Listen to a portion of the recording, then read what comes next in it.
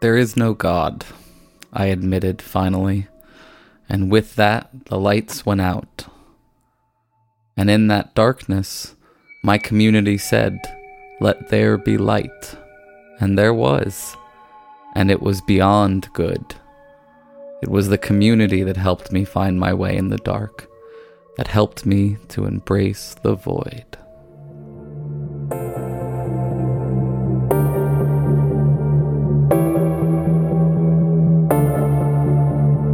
I find this void quite calming, actually. It's like, this time the Xanax took me. Your sense of self is crumbling and it's taking the void down with it. It's like I'm in a black void, trying to reach the news story. This concept of morality is a very interesting human characteristic. What is real? How do you define real? If you're talking about what you can feel, what you can smell, what you can taste and see. Warning, this podcast contains foul language, dark invocations, and treating women like they're people.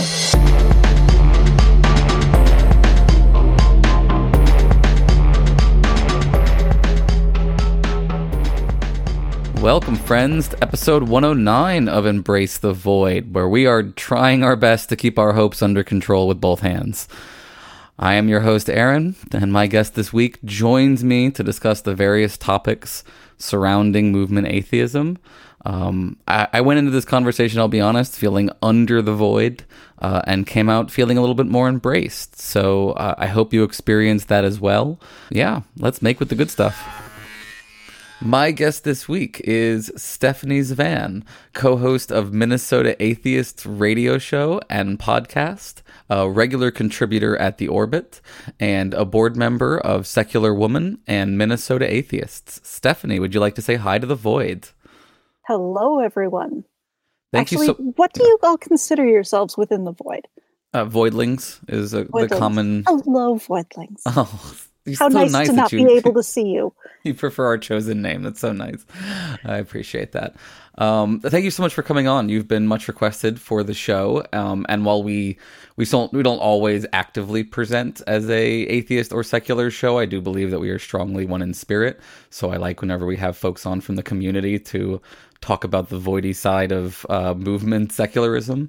The deep darkness. There's a lot to cover. I've discovered, as I explained to you before the show, and for folks who aren't familiar, I'm a lifetime, atheist, skeptic at heart, raised by hippies of that kind of variety. But I wasn't, until I got into podcasting 2 years ago, aware of all of the movement atheism and secularism and all of the infighting and conflicts and debates about new atheism and stuff that have come along. So I really appreciate having folks come on who can fill in some of the gaps of my understanding on these kind of things. I have all the dirt. I'm happy to help. Not all of it, that. Just a lot of it. Let's sling some dirt. So do you want to start maybe by giving folks a little bit of background on how you got into this movement and what about it is important to you? Sure. I have, as I look back, I was raised atheist. My parents actually both had some very bad experiences with religion growing up and decided that they would raise their kids without religion and let us choose when we were old enough to do that in an educated way. And as far as I know, so far none of us have. At some point, thereby proving that you follow the religion that your family practiced, right? Like everyone else. No. Well, my parents were much more even culturally Christian than I am. My mom, at least, she would consider herself not religious, but she's still a believer in something. Mm-hmm. It's just they never did anything to suggest to us kids that this was the way that we should, think, that we should get involved in religious communities, anything like that. Mm-hmm. I didn't think that I had identified as an atheist until much more recently. But at some point I came across a folder of things that I had taped up in my locker in high school. And there were a number of cartoons that were very overtly atheist. So apparently I was wrong about that. Was there something in particular that like brought it into relief for you as a part of your identity rather than something that was apparently there, but you weren't sort of thinking too hard about it? Really, it was discovering kind of the science blogosphere.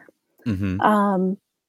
And running into an awful lot of people who were having to deal with creationists in schools.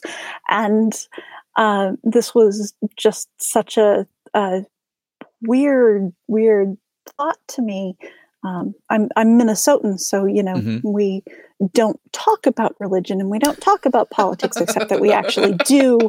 But that's kind of the accepted norm. And, so the idea that people would be, and I'm, not completely naive about this. I was incensed by the moral majority growing up. Mm-hmm. But just the idea that people had to really organize and plan to counteract that in our schools was one of those things that made it very salient. That and probably all of getting into just how religious all of the anti-abortion rhetoric was.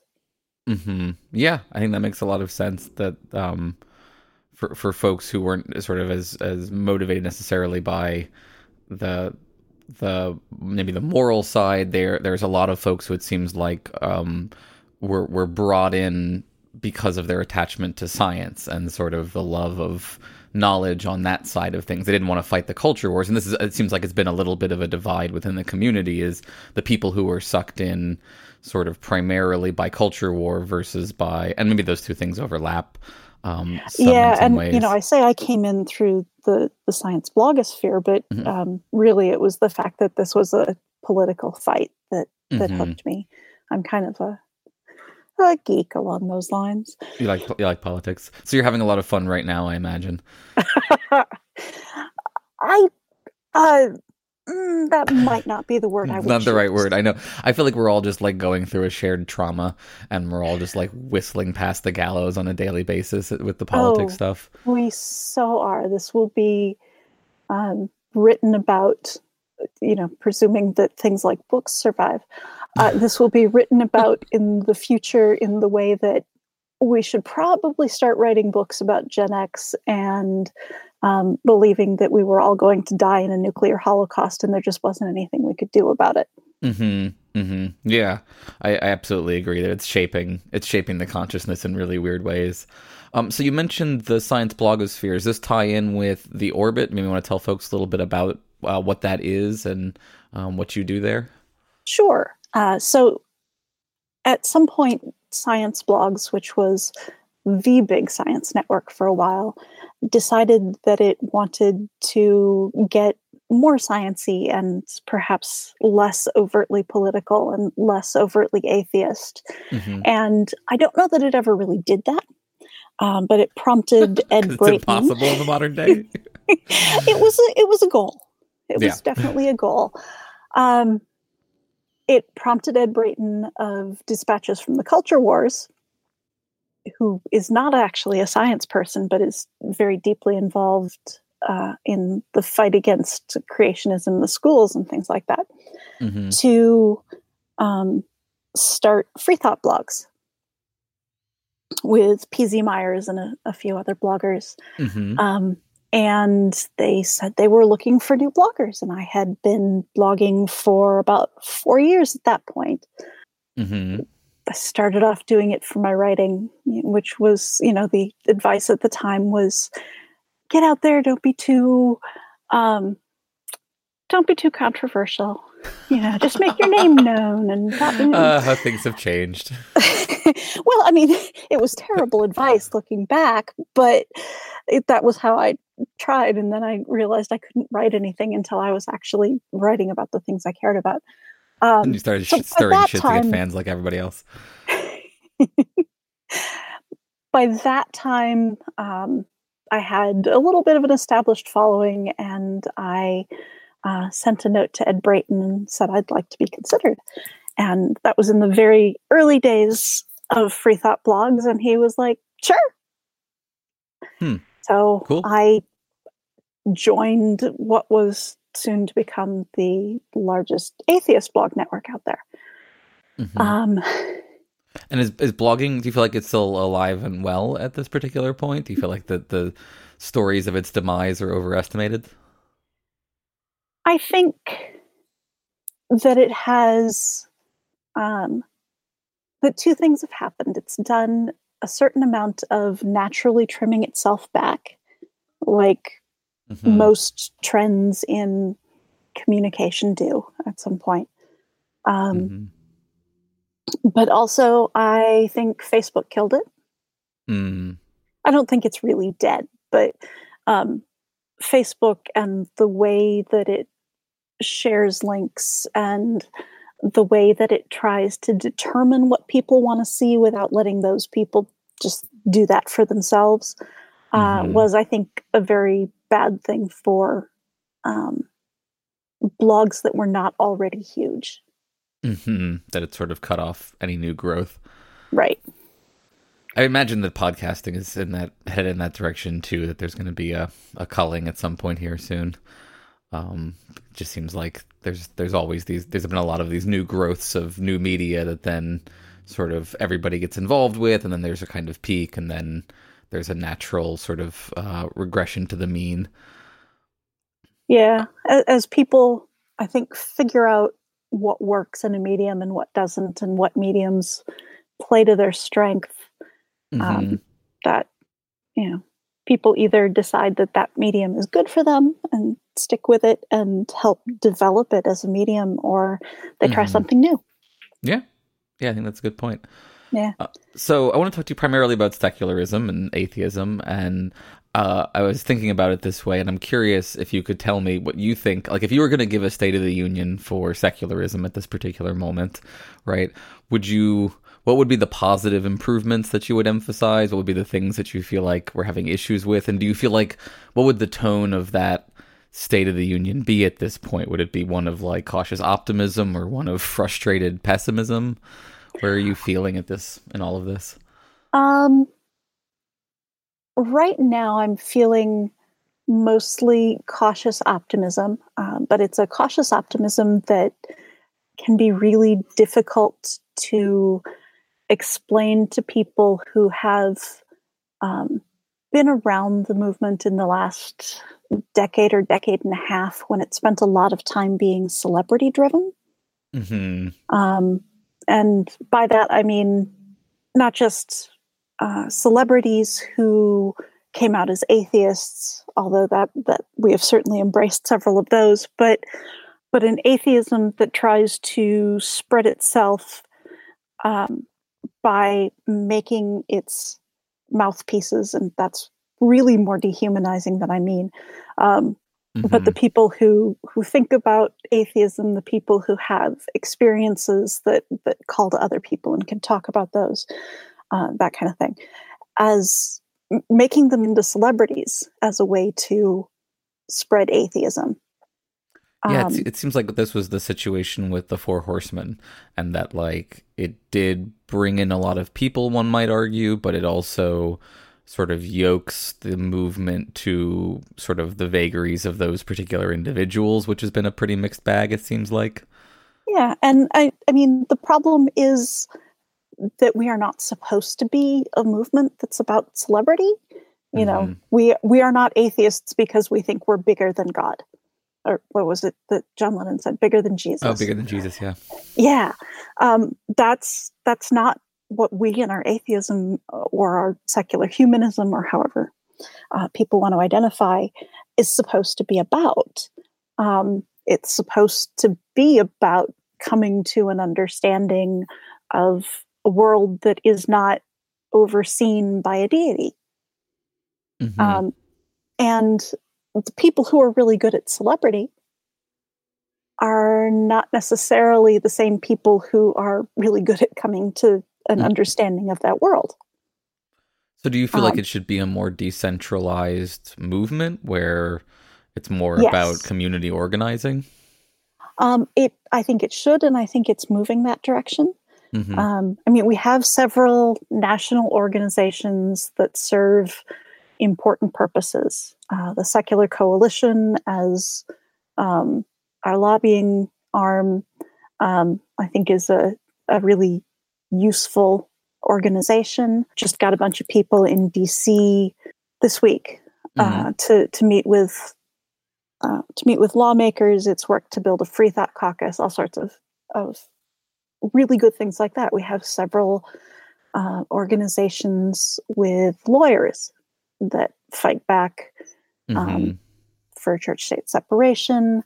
We have groups like the Secular Student Alliance that focuses on a particular demographic of people who are very often coming into non-belief as a new thing and making adjustments, and are living in, let's face it, colleges and high schools are a completely different world than we live in as adults. And as an adult, I'm much happier here.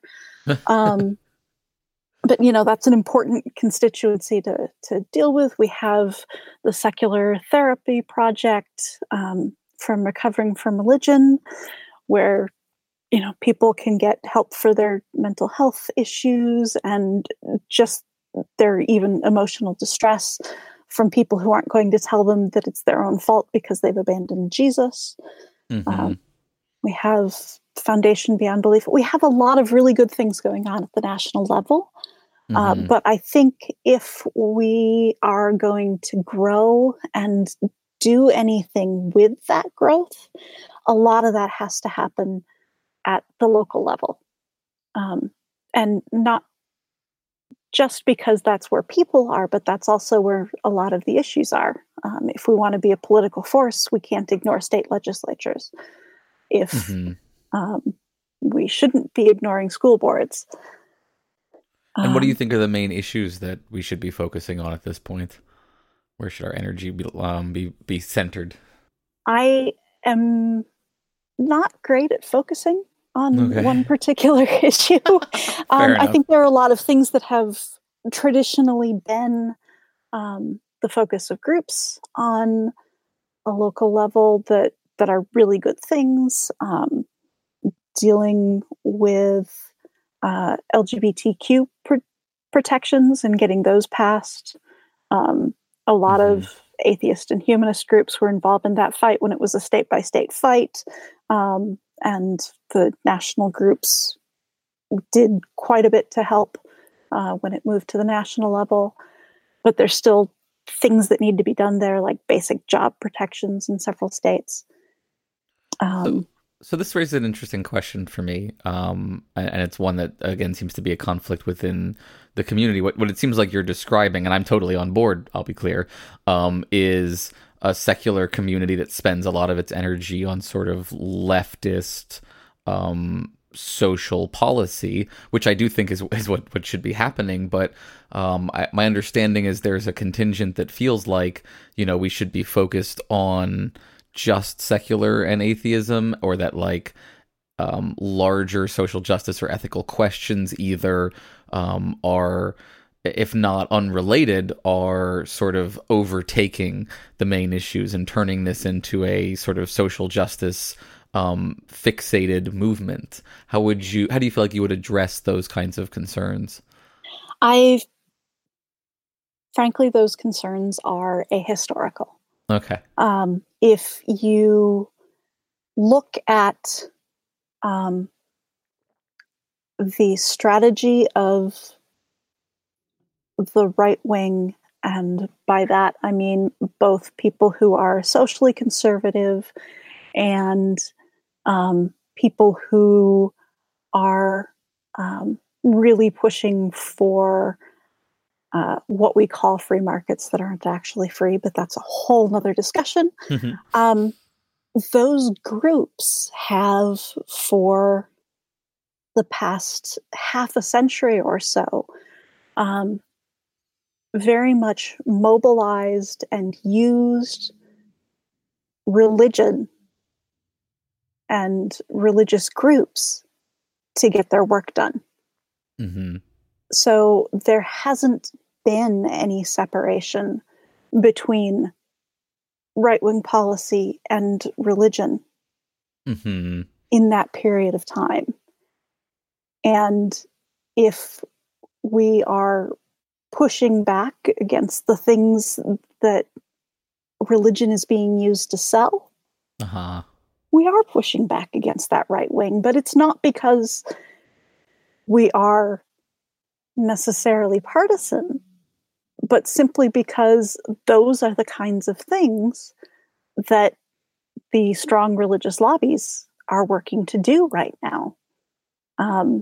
It's been religious lobbies that have been behind anti-trans bathroom bills, that kind of thing. If we're going to fight the unlawful application of religion in public life, I mean, either we cede that issue to them or we take it up. Yeah, no, you're exactly right. That's a really good point that if those two things have gone hand in hand for so long on one side, it's inevitable that on our side of things, secularism will fall more and more into line with trying to address the harms that are being caused there. Now, that being said, a common criticism of secularism and atheism is that it tends to have issues both on the gender inclusivity front and the racial inclusivity front. Do you feel like those things are changing, or that they need to change more? Do you feel like we're having more success on one side than the other, perhaps? Yes. Okay. The long yes, version. well, good. Yeah. We have made a lot of progress on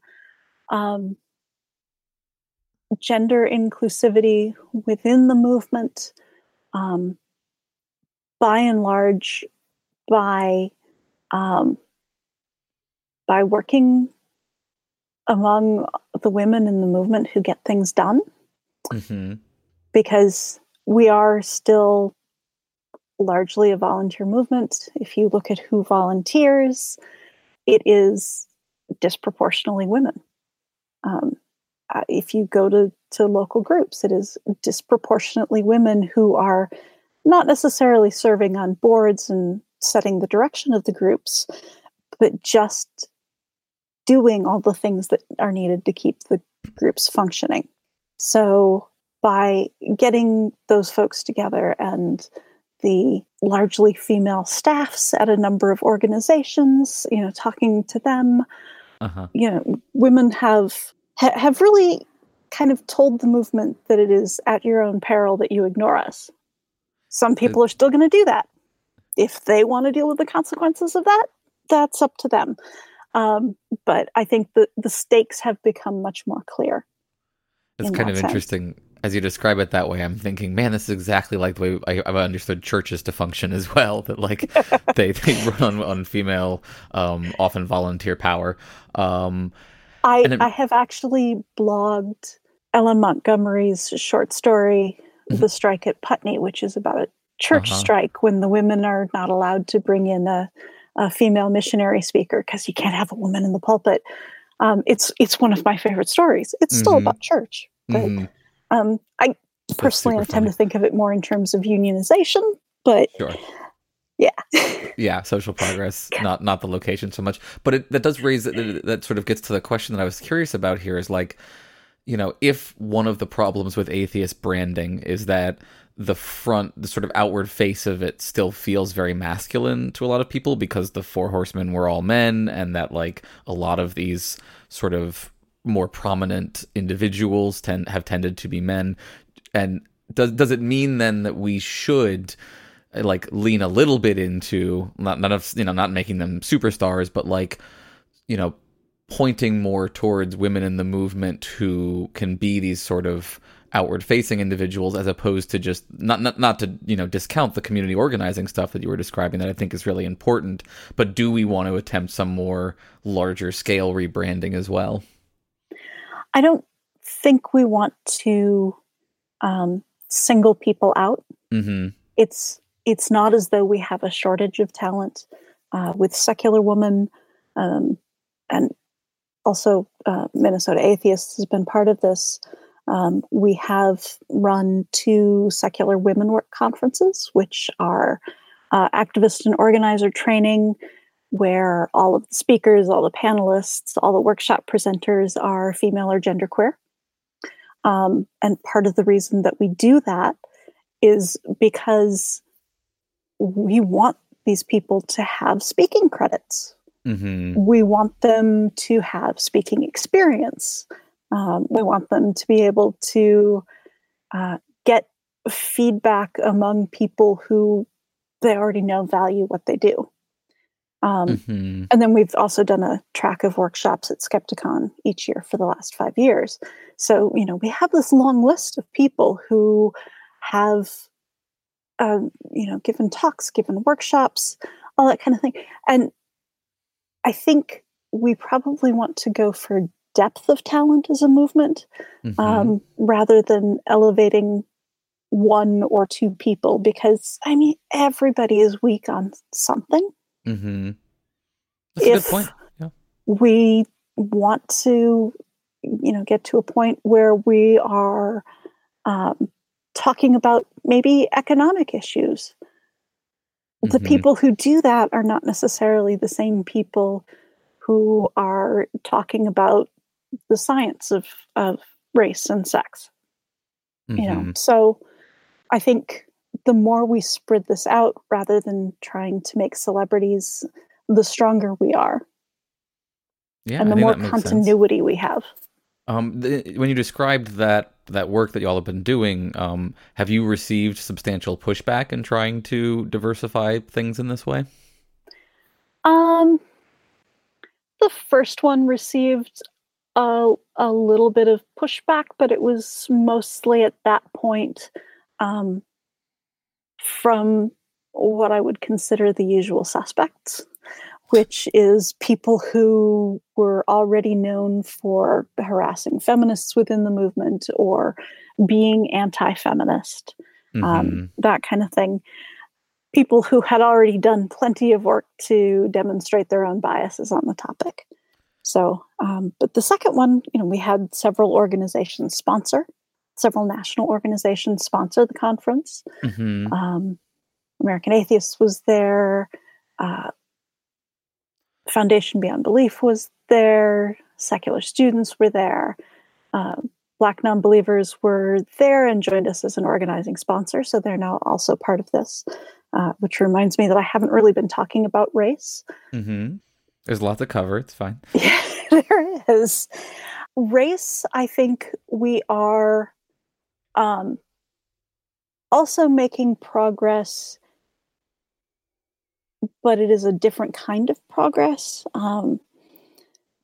It Mhm. is one of those things where we have more people of color within the movement, and I don't know that there is any less pushback for talking about race or talking about issues that involve race, like police brutality and police shootings and all that kind of stuff.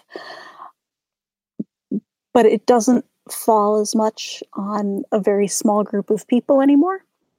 Mhm. And I do want to give a shout out to both Mandisa Thomas and Sakivu Hutchinson, because they have both been working very hard to introduce the movement to new speakers of color with something really to contribute to the movement. So they have been building that community particularly with conferences and other events, in a way that it doesn't fall on. It doesn't. The nonsense doesn't fall as heavily on one or two people's shoulders. Mhm. Yeah, that does seem like a valuable change to move away from that kind of, not deliberate tokening, but like unintentional overweighting of certain individuals. I really appreciate this because before we started chatting, I was going to mention I've been like super down for the past little while. Like just the void's been getting to me, and like systems have just been getting, like the flaws in even in our political situation where it seems like maybe things are going to maybe change or something, it's still been horrible. But I feel like chatting to you about these sorts of things, I'm starting to crawl back out of that hole a little bit. So you mentioned the American Atheists.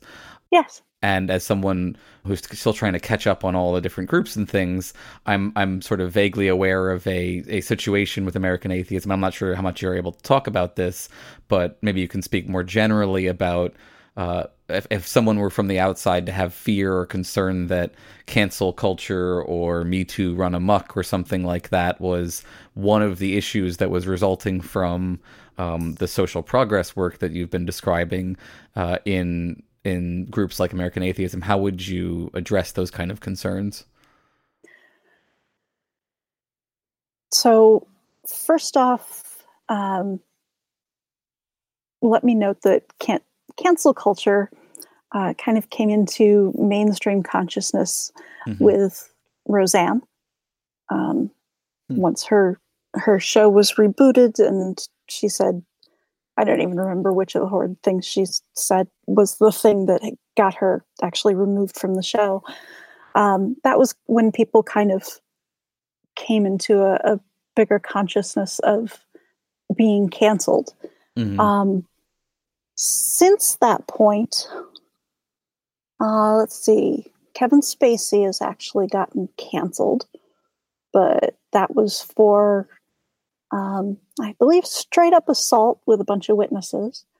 And Harvey Weinstein has been, I think, effectively canceled. And that took 2 exposés on his behavior, one at the New York Times and the one Ronan Farrow did very shortly thereafter, and lawsuits and all sorts of other things. And no, that's really about it. It's a very strange thing to talk about cancel culture when next to no one has been canceled. I agree. And that isn't I do, by the way. I totally agree. I should say that isn't strictly true because there are a number of particularly women and particularly women of color and the occasional otherwise marginalized activist who I think you can effectively say have been canceled. But they're not people who are doing, they're not the people who are doing the complaining have ever heard of. So there is a discussion definitely to be had there about how hard we are on our activists and how we elevate people in precarious situations who do, some kind of good work, and then they turn into milkshake duck. But I'm not sure I know that reference. There was a beautiful tweet by someone who goes by the name of Pixelated Boat a few years ago, and was talking about a very talented duck, and the internet loves this talented duck. And 5 minutes later, it turns out the duck is racist. Milkshake drinking duck, I think, was I understand. The internet loves this duck who drinks milkshakes. Oops, racist. There's a conversation to be had there about how about who gets to screw up. Do you feel like some people are let off the hook easier? But then there's the situation with American Atheists, which started with, and I am going to try to get this right, but I'm doing it from memory, so I may be making some mistakes here.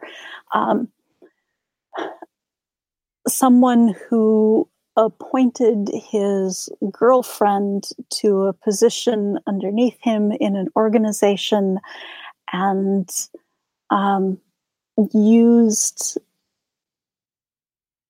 some sort of organizational resources to get together with her at various events, and who was apparently speaking at various groups, but only if those groups would, on their own dime, go out and buy a case of his books, the proceeds of which were going to him, not to American Atheists, which was paying for him to travel to speak to these groups, who, even in his own admittance, slept with somebody about half his age who was applying for a job in his organization. Wow. Less than ideal. Yeah. Even if you look at one of those things, those are firing offenses. I guess the progress is he got fired, at least. Yes. Yes, he did. And the part that's depressing to me, right, is frankly, several years of various people knowing about some part of his behavior or another and trying to do their best to route around it and keep the organization functioning because its mission is actually important.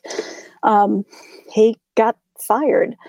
And if that's cancel culture, then cancel culture takes about 6 years. It's a slow process, but it's also infuriating and depressing.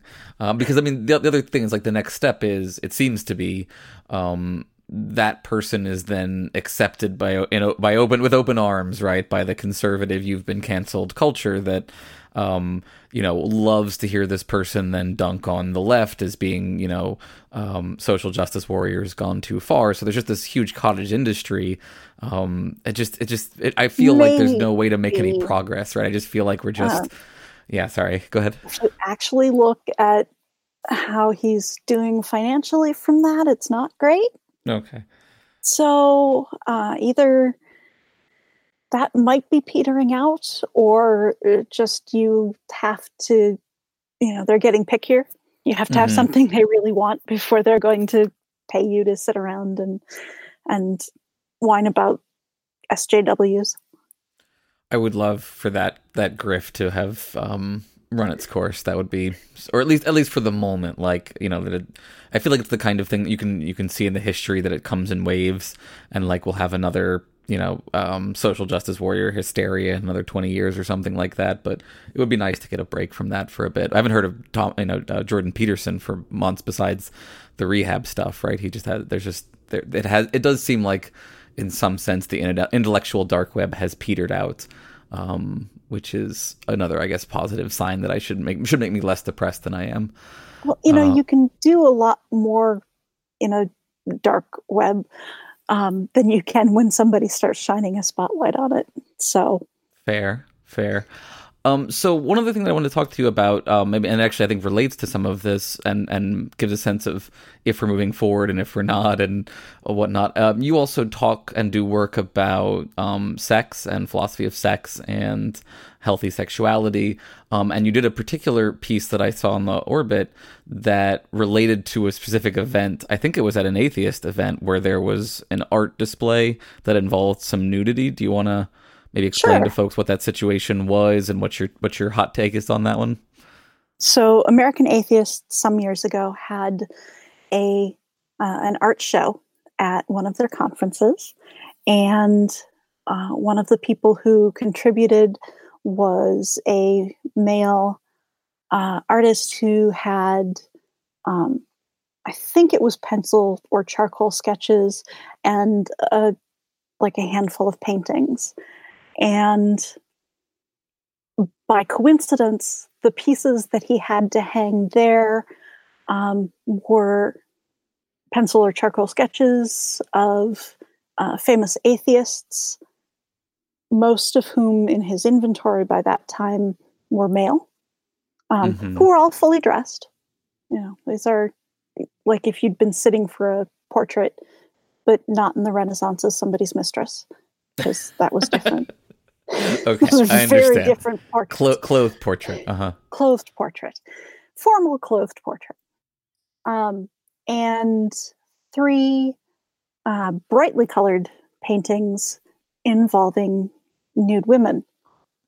And there were a couple of issues with that. One was that people who walked into the art show did not know that they would be experiencing nudity in that context.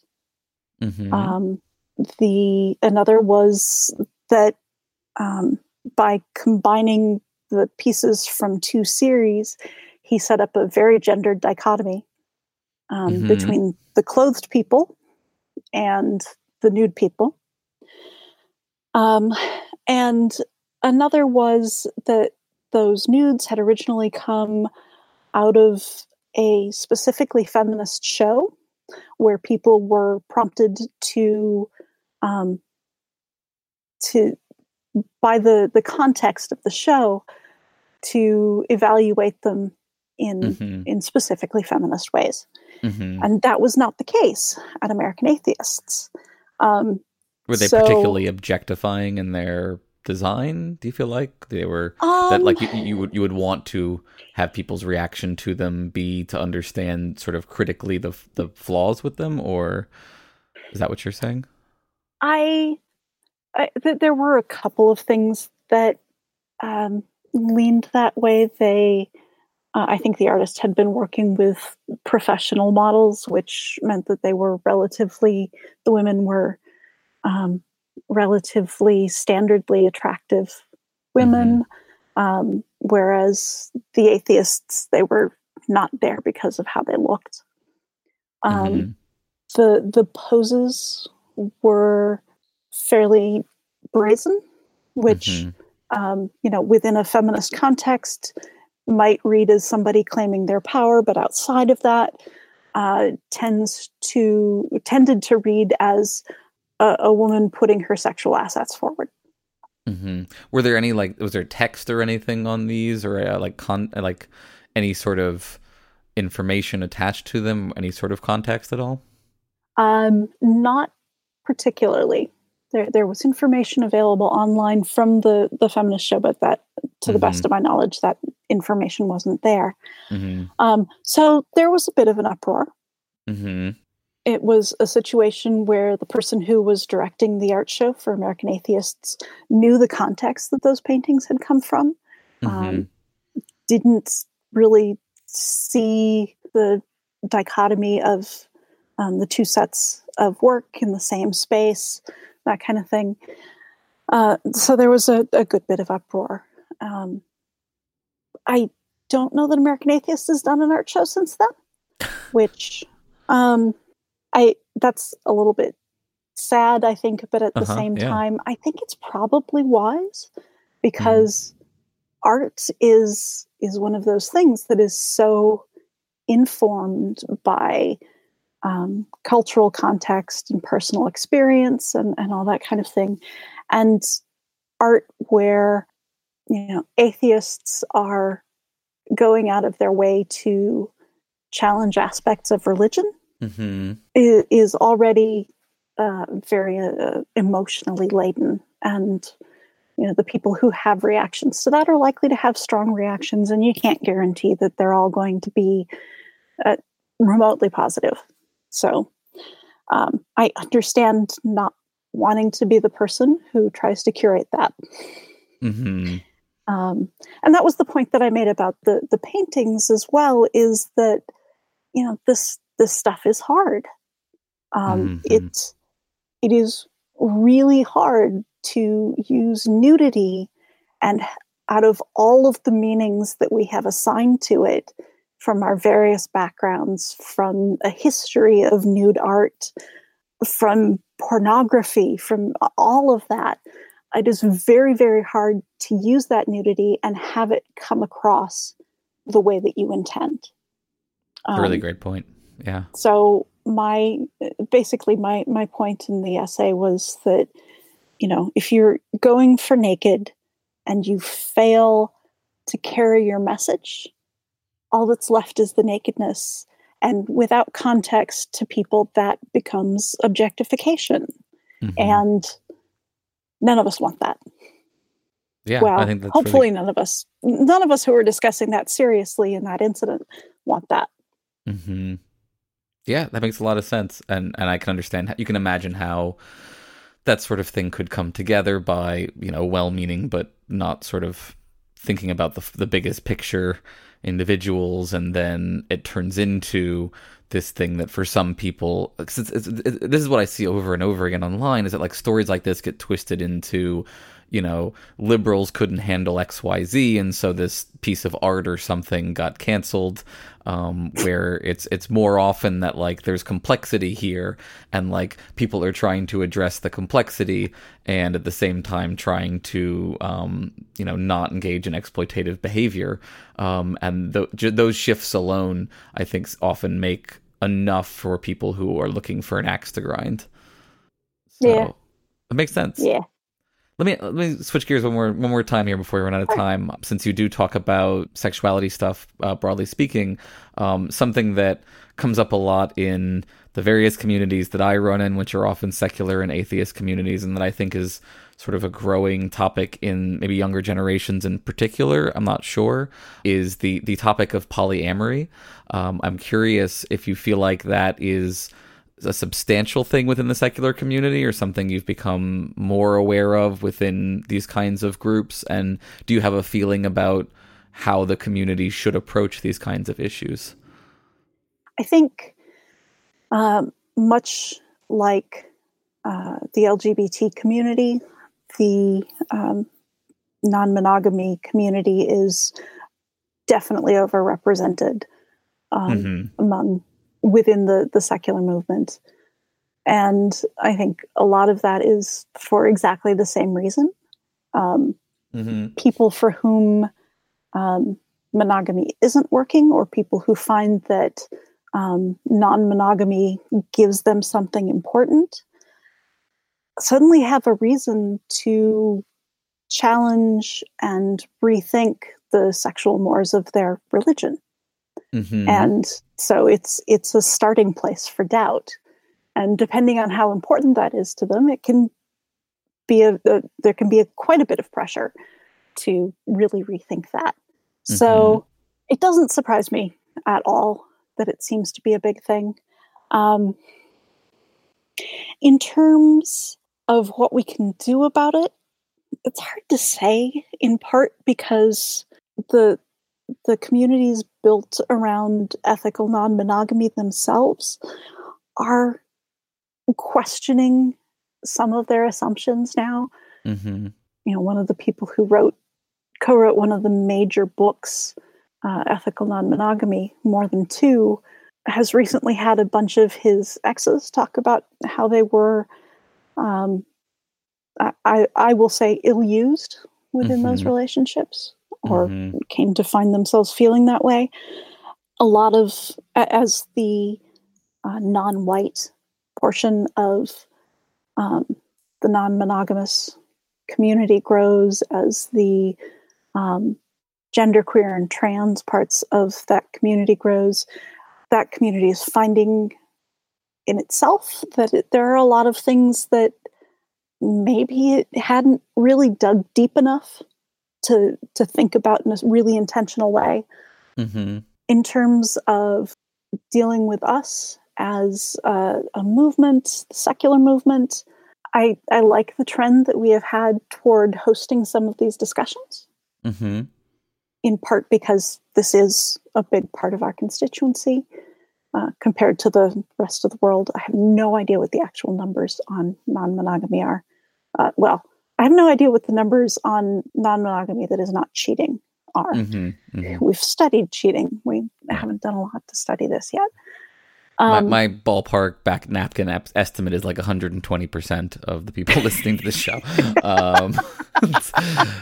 So yeah, and I mean, I identify as polyamorous, even though I'm currently happily in a monogamous relationship. I have had polyamorous relationships in the past, and I'm very sympathetic to that movement, but at the same time also have concerns. I think, like we all do about people we care about, that we have concerns that like maybe we get overly permissive or performative about it sometimes, or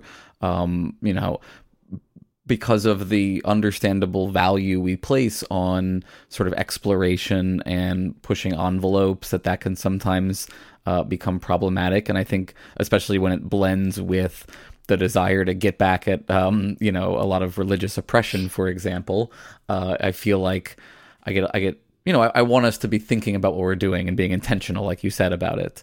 So right. I think that's a good point. And one of the things that I definitely think we need to address within the atheist movement is that kind of naive sex positivity that is a reaction to religion. So if religion says it's bad, it must be good. Because that's definitely not the case. And that whole selling polyamory as somehow advanced. It might be advanced schedule management, but people sell it as like ethically advanced, that kind of thing. And that, I don't think we can do that because, frankly, I think that, I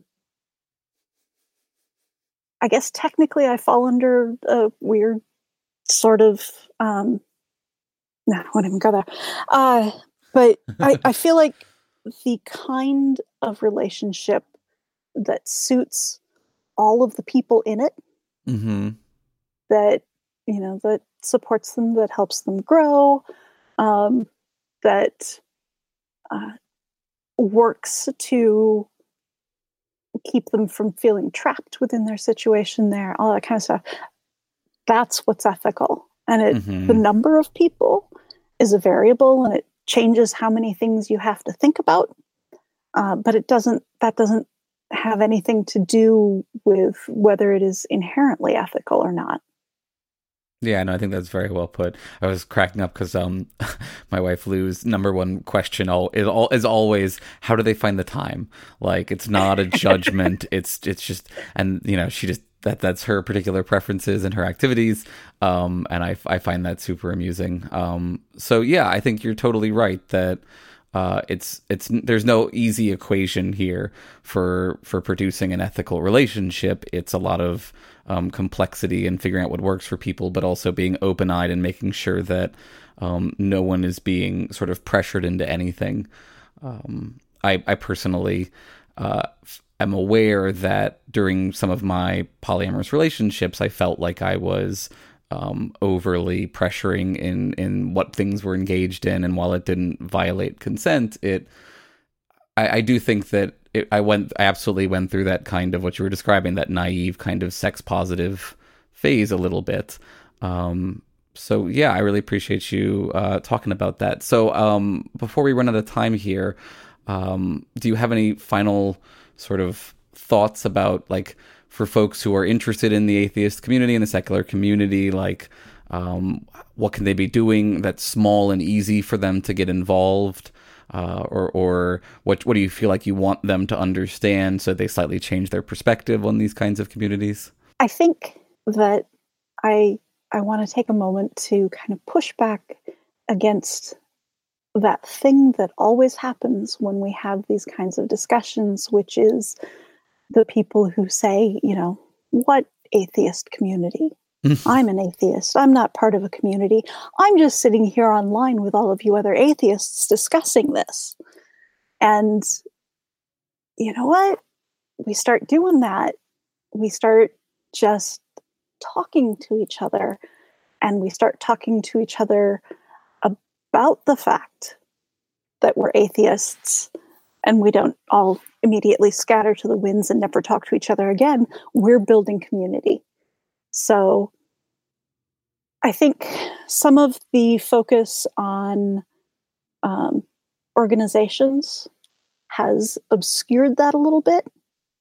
And hopefully we will, as we move things back towards the grassroots a little bit, we'll understand that better. But, if you have somebody who's talking to you as an atheist and brings up atheist community, you're in one right then and there. And how it happens and how it runs is partly up to you. Mm. You know, if you're finding yourself disinclined to call that community, maybe think about what you think it's asking of you, because that'll tell you a little bit more about what you think actually needs to happen for healthy communities. And, you know, if you want to start your all dudes meetup for bowling and beer, because that is as much community as you can handle, feel free. Go, you know, do that. But other people want more. Other people are building more. Other people are working really hard to make things comfortable for you as you check this stuff out. So, you know, you're soaking in it. Get over it. Oh, Stephanie, I so much appreciate this conversation. I can absolutely understand why people wanted us to chat. There have been several times here where I've just felt like your answers have just been so pitch perfect. So I really do appreciate it and feel bad that I have to now put you through the lightning round that we use to wrap up our show, because you've been so wonderful. So this activity, which mostly I use primarily to torture like professional philosophers, but I really enjoy getting everyone involved because I do think that everyone is a philosopher on some level. And I think it's interesting to get responses from lots of different perspectives. So the way this game works is I've got a list of things here. I'm going to ask you to tell me if they are either real or not real. Those are your two options. Okay. You don't get to define what real means, so you can make up whatever you meant later. But it's a game of association. Let's put it that way. All right. Are you ready? No, but go ahead. Okay, good. So your readiness is not real. So we've checked the first one off the list here. Is the external world real? Yes. Okay. Colors? Yes. Okay. Phenomenal consciousness? Sure. It's your experiences of things. Yeah. Yes. Qualia, which are the direct things that you experience. No. No. Okay, great. Free will. If you're going to make me answer as anybody but somebody with a psychology degree, no. Okay. Selves. Yes. Okay. So no free will, but selves. Personal identity. Yes. Okay. Gender. Yes. Race. Yes. Species. Barely. All right, we're going in the real category. Morality. Yes. Okay, good answer. Rights. Yes. A priori knowledge. Yes. A posteriori knowledge. Yes. Okay. Propositional attitudes.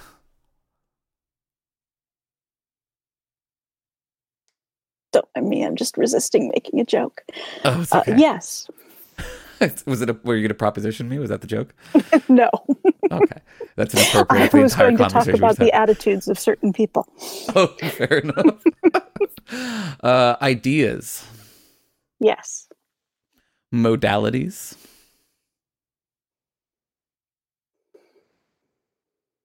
Yes.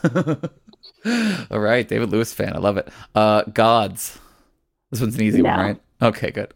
That would have been a shocker if you'd gone the other way on that one. Society. Yes. Numbers. Yes. Abstract entities. Yes. Fictional characters. No. Okay. That one we really felt that one, huh? Yes, I really did. Holes. Sorry, say that again? Holes, like a hole in something. Yes. Okay. Chairs. Yes. Sandwiches. Yes. Science. Yes.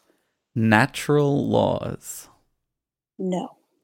Okay. And last but not least, beauty. Yes. Well done. You survived. How do you feel? I feel a deep need to explain myself, but I won't. That is how I want everyone to be left feeling at the end of being on this show. So I appreciate you putting that into words. That's wonderful. And I wanted to mention the since you brought up the fictional characters thing, I did come across your science fiction writing, which we didn't get a chance to talk about here. But I think we definitely need to get you on Philosophers in Space at some point to discuss short stories. But in the meantime, Stephanie, can you let folks know where they can find you? Sure. The best way to find all of my stuff is to go to my personal page, which is stephanie.zavan.net. Making that so you have to know how to spell my name to get there was maybe not my brightest decision, but we'll put it in the show notes. I write mostly at The Orbit, at Almost Diamonds. I do put some stuff out on Patreon before it goes anywhere else, mostly longer pieces. I'm on Twitter as SZVAN. You won't be able to spell that either, but you can look me up under my name. Okay, great. Thank you so very much. And I look forward to meeting you in person at some point at one of these many interesting atheist events. And we'll get you back on at some point and we'll get you on Philosophers in Space at some point soon. Absolutely. All right. Well, thank you very much. Thank you. Thank you so much to all our listeners and especially our patrons for making all of this possible. Thank you to our 20-tier patrons. Jude Law's Canadian accent and existence makes my pussy throb. Good morning, Camp Quest. Jonathan Steele is a great dad fund. And Jesse Rabinowitz and Brenda Goodman. And thank you, as always, to our $40 top tier, clearly supports us deeply, Dave Maslich. You all are heroes. We really couldn't do this without you. If you'd like to support the show, please leave us a 5-star rating and a review on whatever podcast app you use. Please follow us on Twitter at ETVPod and support us financially if you can at patreon.com/embracethevoid. We really couldn't do this without you because remember, you are the void. And the void is you.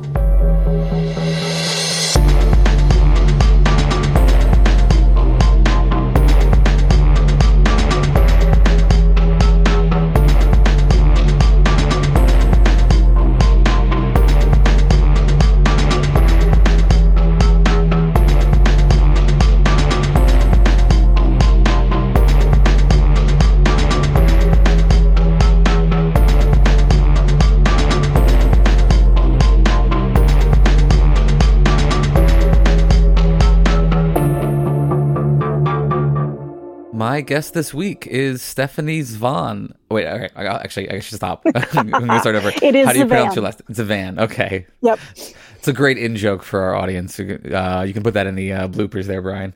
I can't pronounce anyone's name. So, Zavan. That's okay. Nobody can pronounce my name. I mean, here's the thing. You're going to tell me how to pronounce it, and then I'm going to get it wrong again anyway. So yes, it's a fun Zavan. game. All right, here we go.